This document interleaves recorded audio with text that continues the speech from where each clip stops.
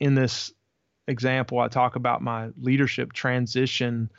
And for me, I was literally walking across the street one day, and it was a new road that had opened up, and I was a pedestrian, and I was hit by a car going about 35 miles an hour, and I was thrown up into the air. I came down and landed head first on the windshield and was projected about 50 feet forward, and I hit the curb. So I had 3 impacts: the front of the car, the windshield, and then the curb. And I don't remember that at all. Welcome to Men of Abundance, the podcast for those looking to level up their lives by hanging out with some of the greatest leaders and established professionals in our community, living a life of integrity, honor, and the abundance mentality. Prepare to pay it forward with your host, former Army medic turned lifestyle entrepreneur, Wally Carmichael.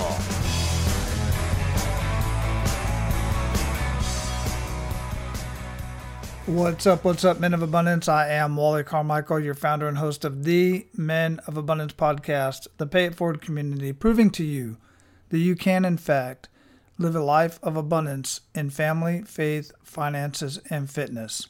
And in my mind, quite frankly, you have a responsibility to live a life of abundance.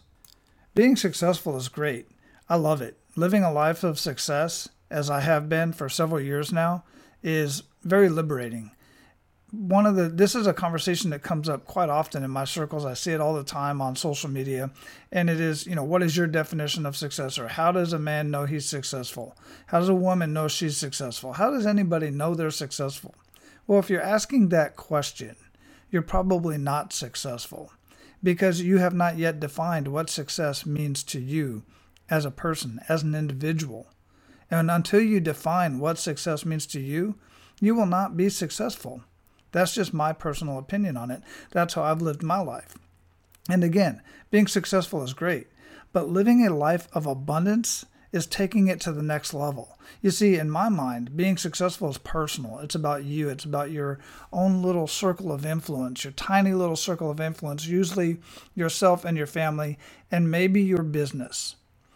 Living a life of abundance means taking that success and sharing your resources with others, sharing your time, your treasures, and your talents. Because in my mind, if you're successful, then you have time, you have treasures, and you have multiple talents. And if you are sharing that with others in your community, with your family, with others around the world, then you are an abundant leader. You're living a life of abundance because you're paying it forward. And that to me is what living a life of abundance is about, is taking that success and paying it forward to others, whether you're getting paid for it or not. Some will say, well, you should, give your time, treasures, and talents away. I don't entirely agree with that. You should give some of your time, treasures, and talents away. There's no doubt about it. When you want something, give of that and you will receive. That's just been my experience. However, we all have to make a living, and we deserve due compensation for paying it forward and sharing your time and talents with others. And I'm telling you right now, our featured guest today is a true abundant leader and very successful and truly paying it forward to others in a huge way. Now, before we get into that conversation, I want to give you the opportunity to be abundant in your actions today by paying it forward to others. Share Men of Abundance with others. Get creative about it. You can have so much fun by sharing with others, and you never know who you're going to impact by sharing Men of Abundance on your social media. Take a picture of your phone, take a screenshot of your phone, and post it onto social media. Hashtag Men of Abundance. Make sure you tag me in it as well so that I can reach out and thank you for it, make a comment, check out what you're doing. I would love to do that. And take just a few minutes to jump over to iTunes, leave a rating and review, or at least leave a rating and review on whatever podcast player it is that you're listening to this on, even if you're listening to it on YouTube. In case you didn't know, this podcast, when it gets posted out, it gets posted pretty much everywhere. YouTube is one, and you can listen to YouTube. Now I say listen to YouTube.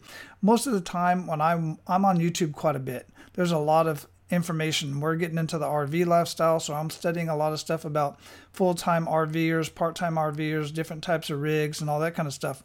Most of the time I'm not even watching the video. I turn it on, shut my phone off, the audio stays on, and it's in my pocket, or I'm driving down the street and I'm listening to videos. So YouTube is a very popular place to go and listen to these podcasts and get information that you need. So I just do that out there because that's one way that I consume content.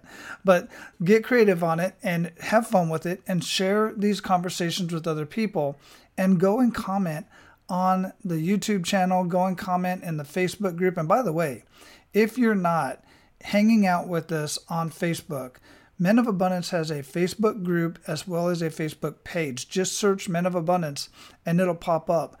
Go ahead and like the page and request access to the Men of Abundance Facebook group so we can continue these conversations over there. Now, our featured guest today is Zach Thomas. He is an entrepreneur, published author, coach, and speaker. As a West Point graduate, Zach served his country as an Airborne Ranger infantry officer before launching multiple successful companies. Today, Zach is an owner-operator of a Chick-fil-A franchise in Rockmart, Georgia. His leader farming strategy, growing leaders to grow your business, has resulted in top 20% performance metrics and the development of multiple Chick-fil-A franchises from his restaurant. A self-proclaimed Lean Six Ninja, Zach has cultivated a culture of continuous improvement in his organization. His pioneering efforts have led him to serve on the lead operation panel for Chick-fil-A Incorporated and co-create the Lean 365 program that helps other franchisees build a culture of empowerment, engagement, and excellence. He's been featured in Newsweek and on Good Morning America, and is here today to share what he's learned along his journey. Men of Abundance, it is my pleasure to introduce you to Zach Thomas. Zach, welcome to Men of Abundance, brother. How you doing? I'm great, Wally. Thanks for having me on the show. Oh, my pleasure, man. I like to start out with an attitude of gratitude. What do you have to be grateful for today? Wow, honestly, I'm grateful for a lot of things. I'm grateful for my family most right now. You know, I'm sure we'll get into talking about this, but we are in an unprecedented time in history. And, you know, I have been able to spend a lot more time with my family than I am used to spending with my family. So as a result, I'm incredibly grateful for the time that I'm getting to spend with my 7 kids and my wife. Wow, 7 kids. You threw me back on that one. I've got 3 and one of them's home right now. So the other 2 are out doing their own thing. They're grown kids now. So grown men, I guess I should say. Yeah. Doing their thing. My oldest is 15 and my youngest is 10 months. My goodness gracious. Wow. Good for you. Thanks. Where are you at in the world? So I'm in Rockmart, Georgia. It's about an hour northwest of Atlanta. And I actually, my business is here in Rockmart. I'm a Chick-fil-A franchisee. I have a restaurant here. My home is in Cedartown, which is a neighboring town. And we're about 5 minutes from the Alabama line. So we're right on the Georgia-Alabama line. Very cool. Very interesting. You know, it's interesting how things happen because I had heard your conversation. I had heard your story on somebody else's podcast. It was a military-based podcast, if I'm not mistaken. Okay. And then Interview Valet introduced you to me. I was like, I need to have a conversation with this guy. And then all of a sudden I get a message from Interview Valet that says, hey, you got to have a conversation with this guy. And I said, yes, as a matter of fact, I do. That's great. Yeah, I think that was the case, if I remember right. But anyhow, yes, sir. Yeah, it's good to have you on, man. And I'm looking forward to getting into all of that because you have an amazing story in that regard, which I absolutely love. I totally geek out on leadership and especially when it has to do with business. And, you know, we have a similar background. I was an Army medic for 25 years with the 82nd Airborne Division, Special Ops, all that cool stuff. And yeah. You have a similar background. in that regard as well.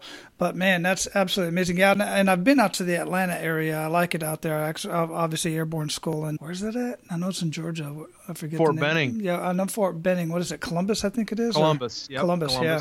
And then Atlanta, I spent some time in as well, which was really cool. Back when I was in El Paso, Texas, we used to go check on our war trace units and the reserve units, and the reserve conference was always in Atlanta every year. So I got to go down and hang out down there for a week with all those cats, which was a good time.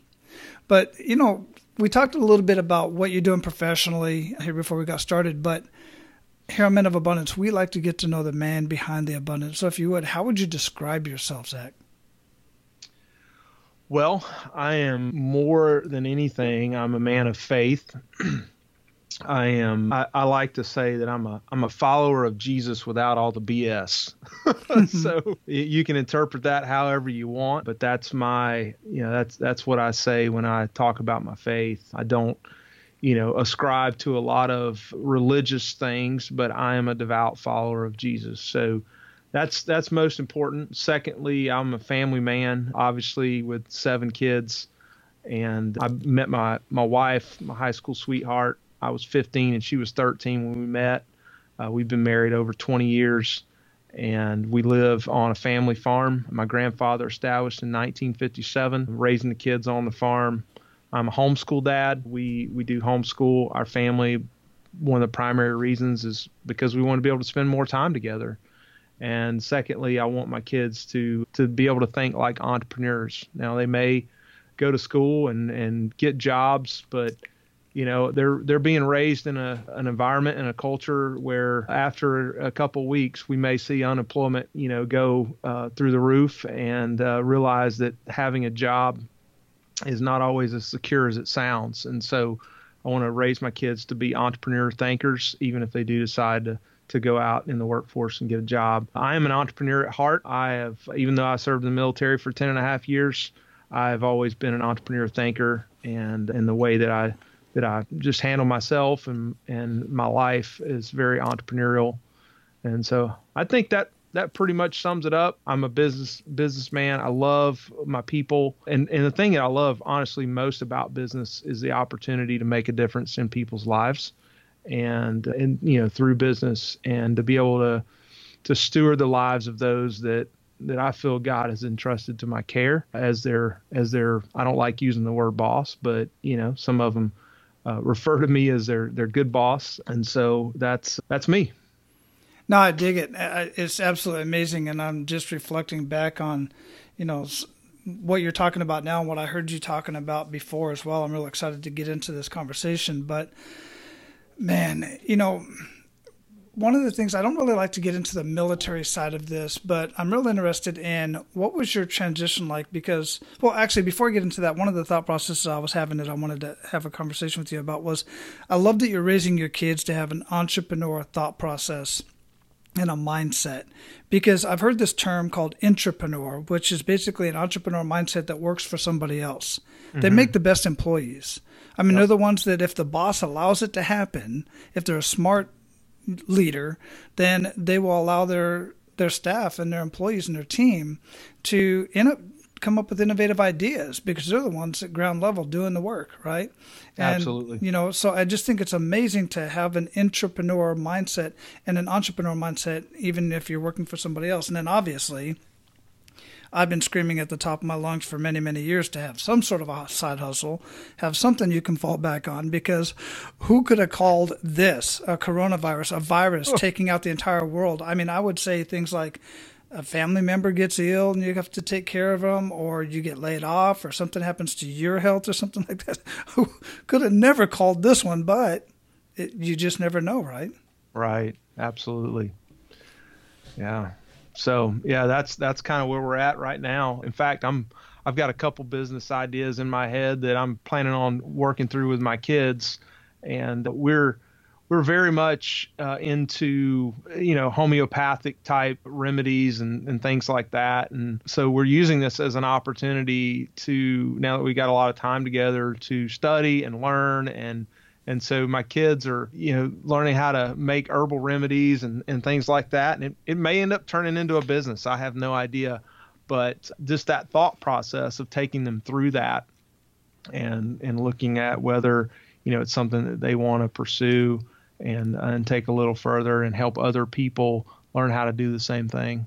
Yeah. Yeah. And that's an education that is absolutely priceless. If any education was priceless, it's that, to be able to have that, and specifically to be able to have that from their dad, a parent that's got such experience in this area that you can continue to mentor them in that regard. So good on you, man. That's absolutely amazing. So now, when you were transitioning out of the military, did you initially pursue the idea of entrepreneurship, or what were your plans with that? Yeah, so the short version of the story was I left active duty Army to pursue the chaplain candidate program, and I was planning on going back in the Army as a chaplain after I left active duty. I was going to go to seminary. I did go to seminary, and of course, for those that know, some people do, most people don't. But the military will pay for a doctor to go to medical school and a lawyer to go to law school, but will not pay for a chaplain to go to chaplain school or seminary. And so it was somewhat out of necessity and need that I needed to figure out a way to supplement my income while I was in the chaplain candidate program. So I was working at a church as a college and singles pastor, but I thought about my just desire to one day be an entrepreneur, and I had some ideas. I literally had a filing cabinet with a folder in it that just was labeled ideas. And so I remember going back to that folder and pulling out this idea that I had to create a hyper caffeinated coffee company. And I'll never forget when the idea came to me. I was sitting in an aircraft hangar getting ready to jump out of an airplane. I was in the Ranger community and the infantry community, but then at the Ranger school as a Ranger instructor. And we'd been planning the operation all day, and it was a training mission. And we've been, just working on it all day long and drinking a lot of coffee. And then, it's 8 or 9 o'clock at night. We're sitting in an aircraft hangar getting ready to go jump out of an airplane. And I had to pee really bad. And I thought, man, if I could get more caffeine in 1 cup of coffee, I wouldn't have to pee as much. And so that was kind of the inception of the idea behind Ranger Coffee Company. And we created, I had a friend of a friend who roasted coffee, and I went to him with my idea, and we came up with a way to infuse additional caffeine into the roasting process.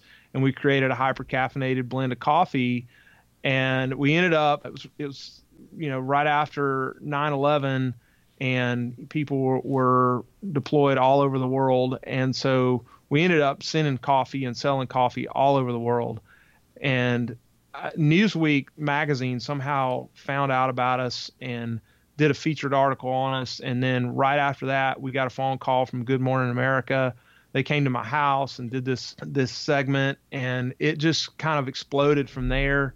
And here it is. It's like the entire company is me and my wife, and we had subcontracted the majority of the work out. I had a roaster that was doing all that work for me, but we were the advertisers and the fulfillment and everything else. And so we were staying up till 2 or 3 o'clock in the morning shipping coffee all over the world. And I loved being an entrepreneur and being in business for myself, but what really was tough was being in business by myself. And, we were we didn't know it at the time, but kind of at the beginning of a global or not necessarily global at the time, a United States meltdown in 2008. It's weird, now we have to define the financial crisis of 2008, and there'll be a financial crisis of 2020. Mm-hmm. But it was the financial crisis of 2008, and people, stopped buying expensive coffee. And at the time I was working for a ministry called Life Impact. We transitioned up to North Georgia,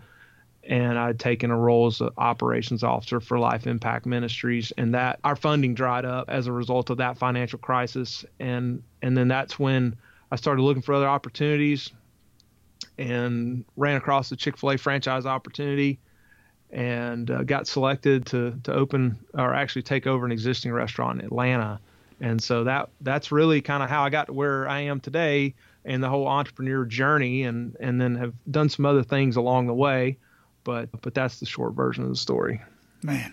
I want to get into the whole Chick-fil-A, how you ended up with the franchise, because I know that's not an easy task with most franchises, but specifically with Chick-fil-A, because I happen to know that they're very selective about who they bring on as franchisees.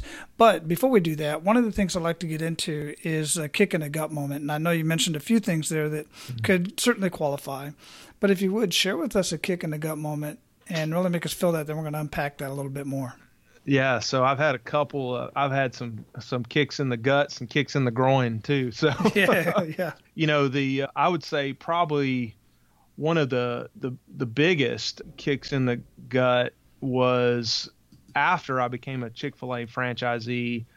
I was in my restaurant, and in this example, I talk about my leadership transition. And for me, I was literally walking across the street one day, and it was a new road that had opened up, and I was a pedestrian, and I was hit by a car going about 35 miles an hour, and I was thrown up into the air.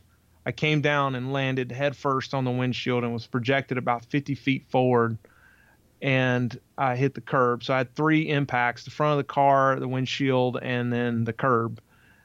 And I don't remember that at all because I had a pretty significant concussion, but I do remember the days following that and a lot of things going through my mind in terms of, what is really important in life and what really matters. And so prior to that, I had really drawn on my military experience and my background as a military leader and being a ranger.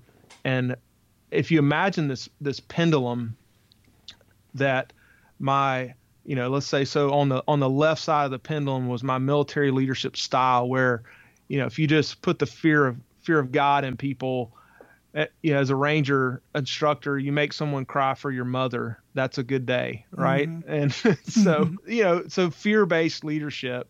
And then, as I mentioned, I left active duty Army to go in the chaplain candidate program and pursue ministry, and I was a college and singles pastor. And so in that transition, I swung the pendulum all the way over to the other side, to the right side, and I became somewhat of a passive leader.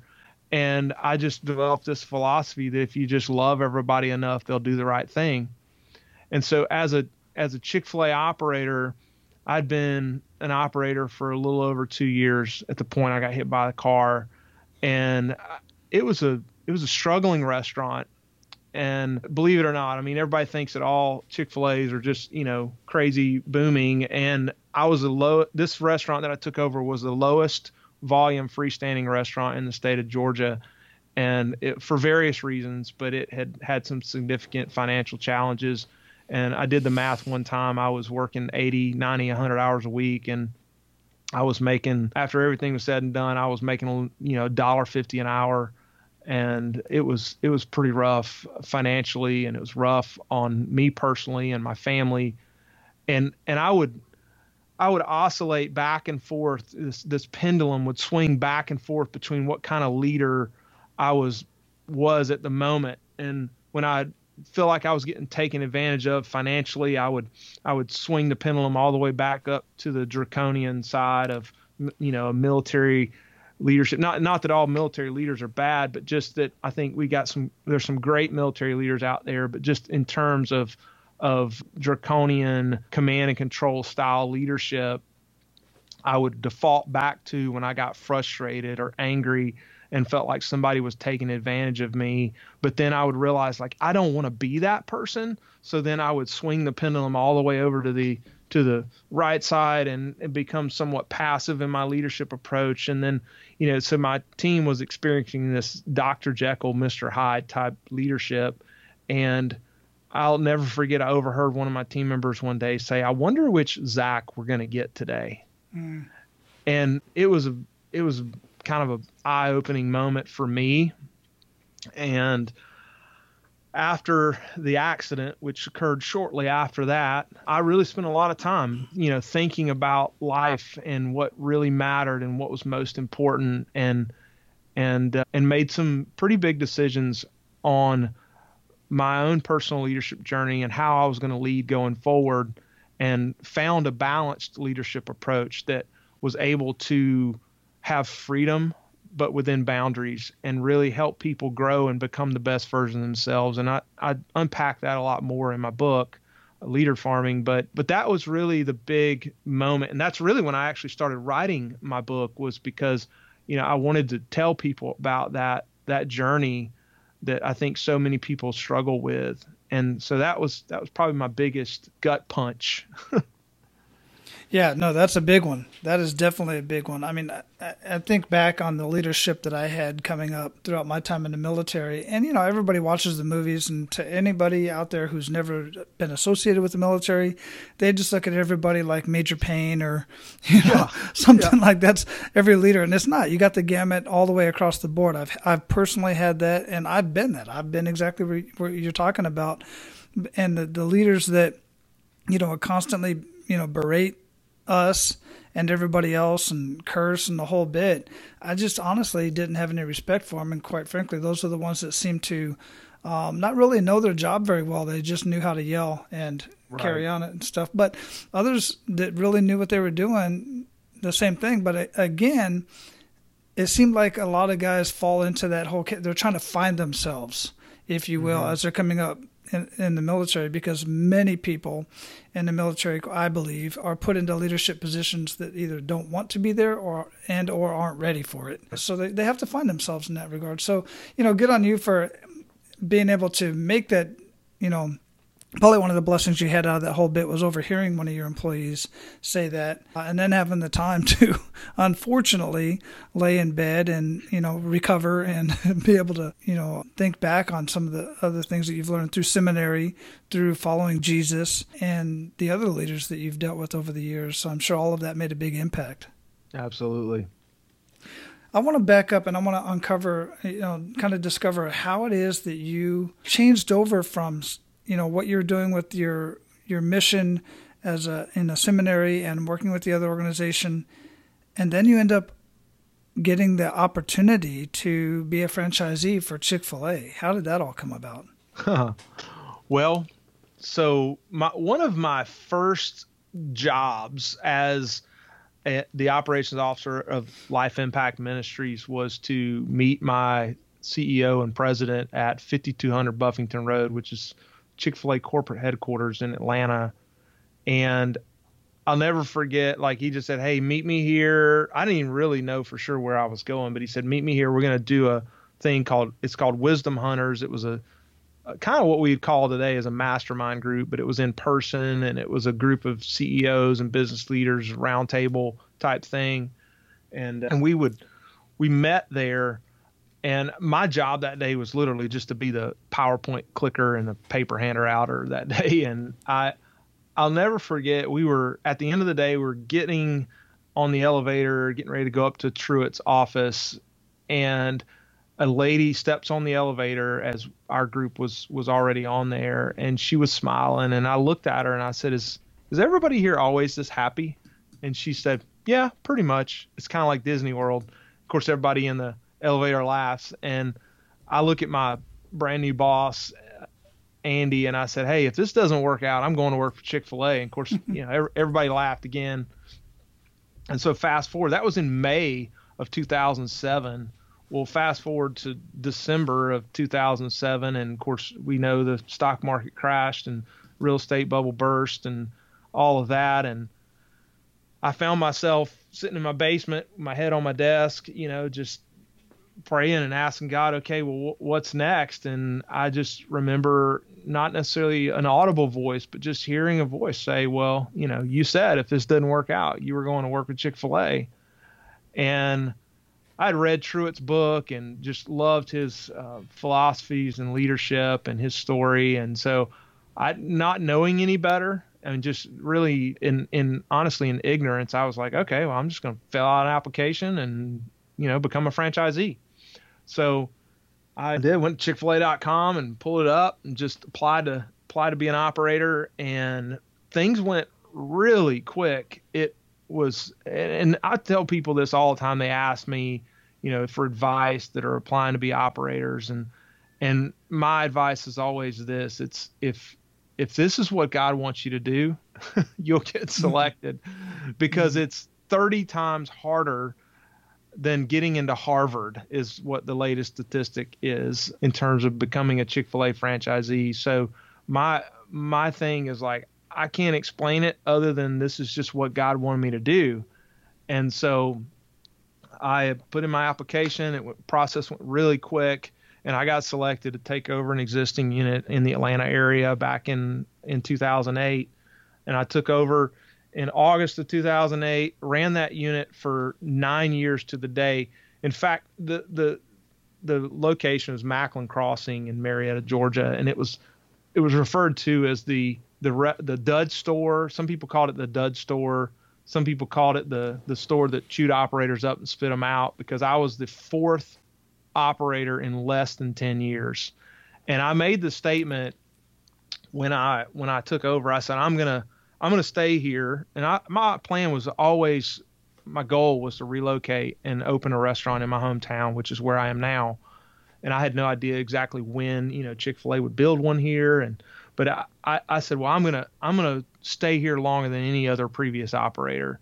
And it's amazing that I stayed 9 years to the day, which is the sum total of all previous operators combined. And so I took that store and grew it from, we were, like I said, the lowest volume freestanding restaurant in the state of Georgia, and we more than doubled the sales in the time that I was there, and became an average, just above average freestanding Chick-fil-A, and just through really just developing people. And we did have a road, like I said, that opened up that really helped the traffic flow. And unfortunately, I got hit walking across it. But it was a blessing and a curse. It was. Oh, my goodness. That's crazy. So yeah, it's very interesting. Chick-fil-A's I've always been a fan since, long as I can remember, back when they opened up in the malls in Phoenix. And then I lived in Hawaii for 10 years, and we didn't have a Chick-fil-A there, which was really upsetting. Paradise does not have a Chick-fil-A, ladies and gentlemen, or Olive Garden for that matter. Anyhow, that's a whole different conversation. But what an amazing story. This has a lot to do with, the right place, the right time, and, gumption and preparation. There's just so much going on here that allowed you to get that opportunity. The meeting at the location, just in Truett. And by the way, those of you who are wondering who's Truett Cathy, the founder of Chick-fil-A, was he actually in the office? Was he still there at that time? He was there that day. Yes, nice. Absolutely. In fact, he was in the office all the way up until a couple weeks before he passed away. He was there a couple days a week, and I met him on multiple occasions, and he was just a phenomenal man. My greatest memory of Truett was getting to go to his house. A friend of mine was really close to him, and he called me up one day and said, "Hey, do you want to ride down to Truett's house on our motorcycles?" And I was, absolutely. And so my dad and I both have Harleys, and we jumped on our bikes and met up with Kurt, and we drove down to Truett's house and just spent the whole afternoon sitting on his back porch, talking to him. He took us around, showed us all of his old cars, and he had a bunch of barns full of old classic cars. And Truett was he did not collect cars for the sake of, like, really expensive trophy cars. He got into that by an opportunity that he had to help someone. And if I understand this correctly from the guy that really helped him a lot with the cars, he told me the very first car he ever bought was from a lady that called him up. Her husband had passed away, and she wanted to sell his old classic car in order to be able to send their son to college. And the way the story went was, Truett, being the negotiator that he was, he got a great deal on the car. I mean, he negotiated the deal way down and got the best deal that he possibly could. And then after the deal was done, he slid the check across the table for the car, and he said, "Now, how much is it going to cost to send your son to college?" And she threw out this number, and he said, "Well, here, this check's for the car, this check's for your son to go to college." And he paid for the kid's entire college. And it's like he had to get the deal on the car because that was the kind of person that Truett was. He was a deal guy. Mm-hmm. And then, way more money than he saved in the deal, he gave her another check for the kid's entire college. And just a great story of Truett and the kind of man he was. And I'm very fortunate. When he passed away, they auctioned off a bunch of his cars, and I was able to purchase one. And there's so many memories from, just that one day of getting to spend that time with Truett and seeing his cars and talking about his cars. And so I've got a 58 Corvette that belonged to Truett. Wow. And I get to ride it in parades, and we have our cow, rides in the back of it, sits on the back of the car with a top down like the prom queen, mm-hmm. waving at everybody. And it's just, it's such a blessing and an honor to be able to have that and share that with my community. Yeah, for sure. Wow, what a blessing. That's just absolutely amazing story. Did not expect that. I appreciate that, man. That is so amazing. Well, brother, we are at the point where we're going to pay it forward to our abundant leaders. You ready to do that? Absolutely. Excellent. Share 1 to 3 actionable steps that men of abundance can take today.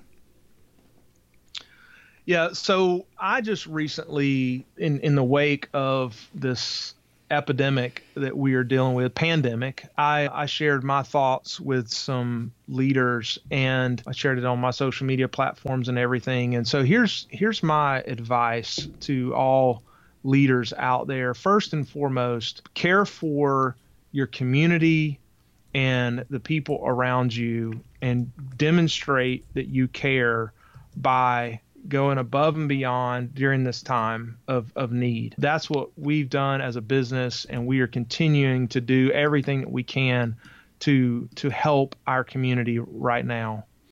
Secondly, communicate with your team. And for me, I have almost 100 team members, 100 employees.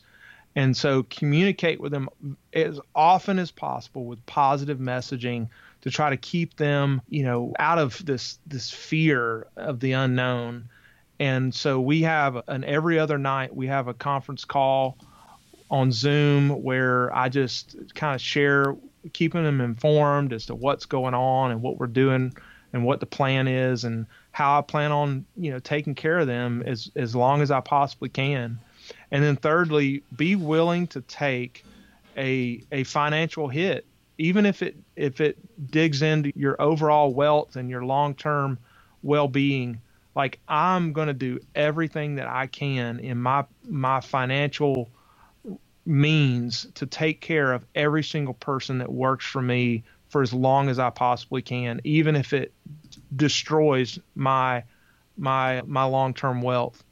And I know that sounds crazy, but I'm just going to take care of people. I've told them time over and over again in every other call that, I don't know what the future holds, but if you have a need, call me and I will do everything that I can to take care of it. And so that's my challenge to leaders, in times of crisis. And as you understand, Wally, from being in the military, when the poop hits the fan, as we used to say it, it's when true leadership has to rise to the occasion. And that's the day and the hour that we found ourselves in as leaders. Are we going to step up and lead in a time when leadership is needed most? Yeah, no, I totally agree. Now is not the time. One of the headlines that I'm putting out there is, now is not the time to be greedy. We really have to, and I'm in the process of doing some stuff for my community as well. So thank you for doing that, for sure. What rituals make the biggest impact in your life? So I have recently become a proponent of some habits and rituals that have really, really helped me. So first and foremost, this is kind of how I can just explain it and how my day goes. So I get up. First thing I do when I get up out of the bed in the morning is I stretch. I spend about 15 minutes stretching. Now, I'm 42 years old now, and I went down a lot of hard roads in the military as an airborne ranger. So my knees and back and joints are not the norm for a 42-year-old, but I do that. It helps me really kind of get moving in the morning and really helps me start my day off well. So after I stretch, I go spend some quiet time. I have several different things that I read. I read a proverb of the day, corresponds with the date. So, today is what, the 24th. So I read Proverbs 24 today.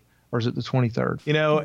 And then I have a couple other devotions that I read, and I spend time in prayer. I have a rocking chair on my front porch that I sit in and just spend time, not necessarily, always just reading, but just time quiet and just listening and praying and asking God for wisdom and direction for my life and for those that are entrusted to my care. And then I exercise. I have daily exercise that I do, and I have my routines of, I have this power shake that I make every morning that's full of all kinds of crazy nutrients and ingredients that really helps me stay healthy. I eat healthy, and then I try to get a good amount of sleep. And then in the in between, as a leader, I try to delegate everything that I'm not good at doing. I have no shame in saying I'm terrible at that.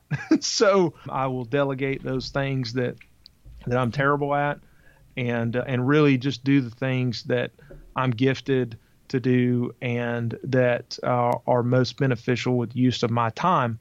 And so in my business, I feel like that the only thing that I can't really ever delegate is vision casting and encouragement, because for me as the business leader, I have to continuously cast vision over and over and over again. And then encouragement. I can ask people to encourage others, but no encouragement is the same as encouragement coming from the owner or the business owner.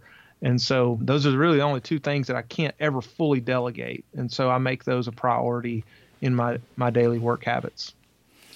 That's excellent. I absolutely love that. Some of that stuff is so simple yet extremely powerful.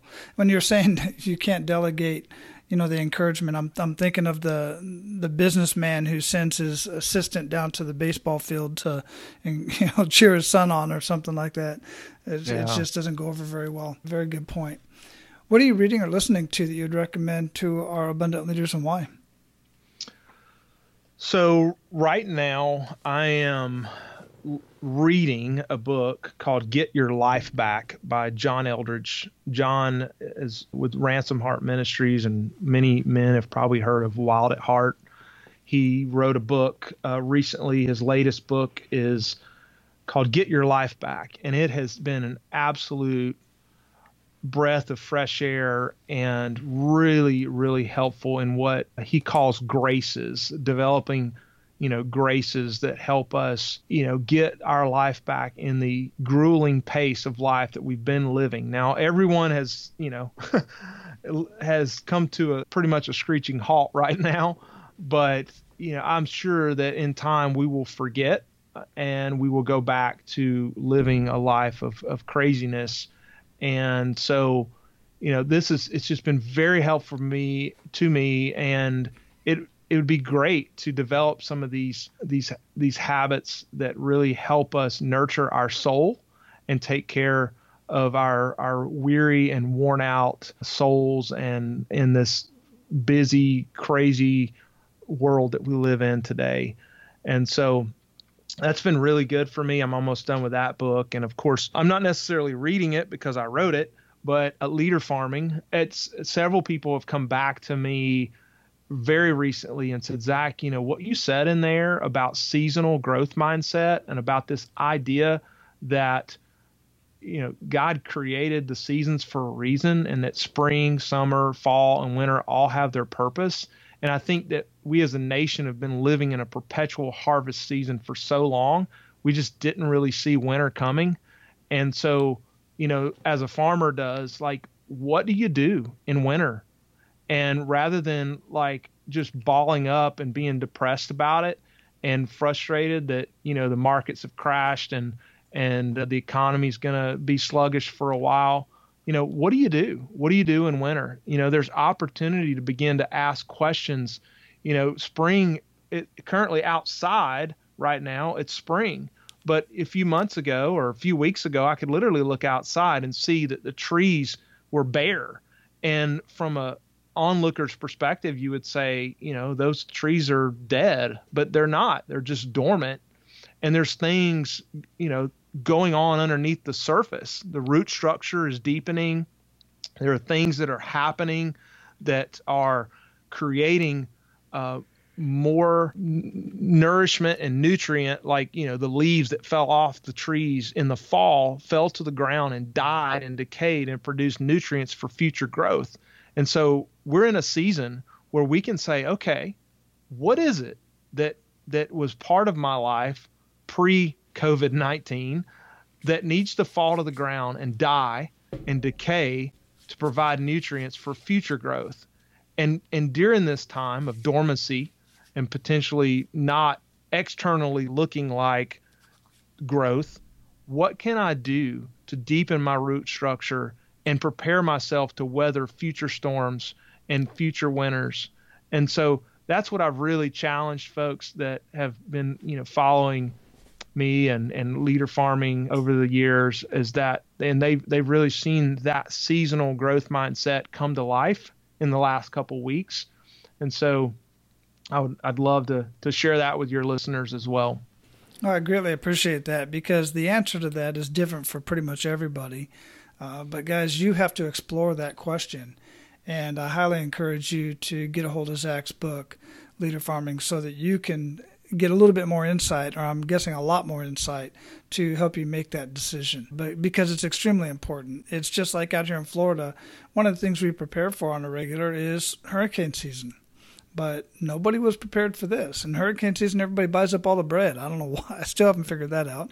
But during this pandemic, everybody bought up all the paper products and left all the hygiene products on all the toothpaste and toothbrush. And I think they're taking care of the wrong end. But anyway, that's a whole different conversation. But no, thanks for sharing that. That's a very, very good recommendations. And thanks for sharing that about your book as well. What do you feel holds most people back from living a life of true abundance? Well, the opposite of abundance is scarcity. Mm-hmm. And so usually it's a scarcity mindset. It's I've got to take care of number one, I've got to take care of myself and not put others first. And I think that's what tends to, really hold people back. And when they finally realize that the abundant life and living with an abundance mindset, saying that, and realizing and understanding that there's way more out there than any one person could ever consume.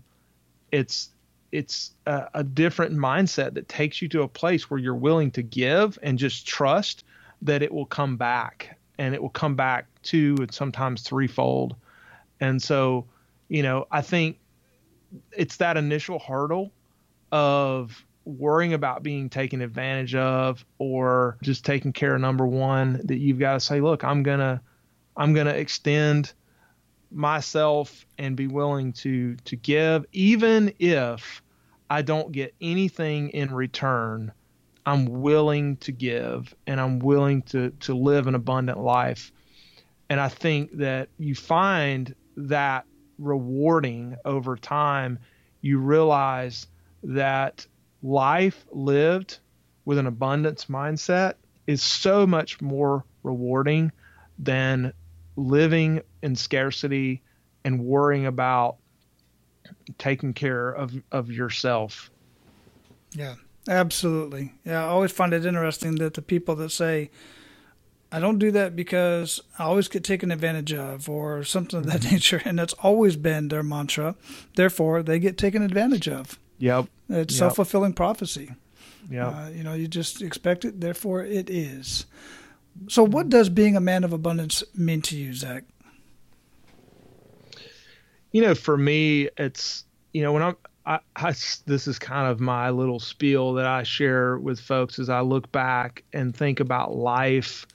I've been fortunate enough to be in this position where I've had to think about my life lived and not really knowing whether I was going to continue to live. And so I've been put in this position more than most people my age. But I think about when I'm, 85, 90 years old, sitting on my front porch in my rocking chair. What am I going to be thinking about? It's not how much money's in my bank account, because my kids will probably spend all that, especially with 7 of them. It's not. Yeah, for sure. Yeah, it's not what, kind of car I drive, because I probably won't even have a license at that point. And it's not, how big my house is, because I may be living in a nursing home. It's going to be, what did I do with the time, money, and resources I was given to make a difference in people's lives? That's really all that's going to matter. And so being a man of abundance is someone that says, you know what, I'm going to be a good steward of the time, money, and resources I've been given and entrusted to make a difference in the lives of those who've come across my path and who have been entrusted to my care. Absolutely wonderful. I love it. Very good points as well. Brother, we are going to close this up. Absolutely amazing conversation. I greatly appreciate it. What did we not talk about that you want to ensure that our Men of Abundance gets out of this conversation? And how can we get more of you? You can visit my website, leaderfarming.com.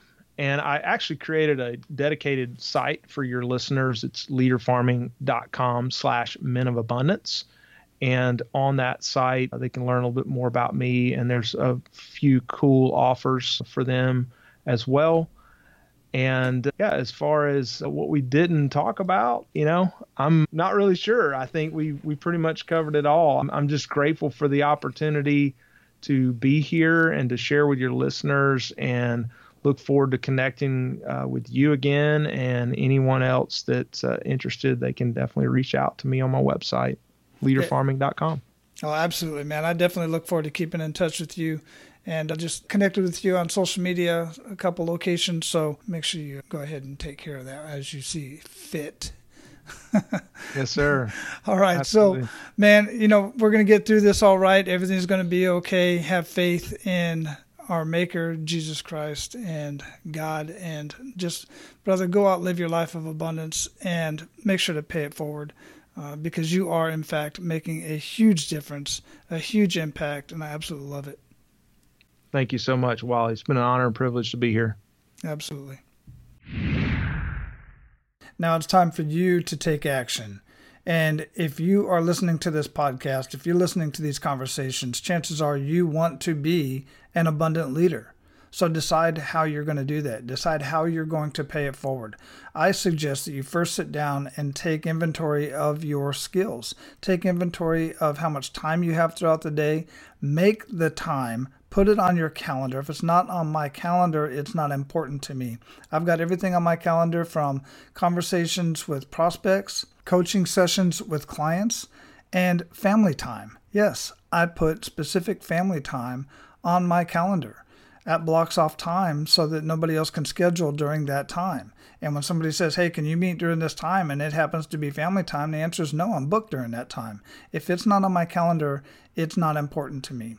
It should be the same for you. That's my suggestion anyway. So take inventory of your time. Take inventory of your treasures and your talents, and decide how you are going to pay it forward in your community. That is how you get on the journey of becoming an abundant leader, like our guest today, Zach Thomas. Now, go out, live your life of abundance, and make sure to pay it forward. That's all for today, Abundance Leaders. For more about our guests and the powerful information we shared with you today, be sure to sign up for our mailing list at menofabundance.com. We appreciate your time and look forward to hanging out with you on our next episode. So until then, be sure to pay it forward and live your life of abundance.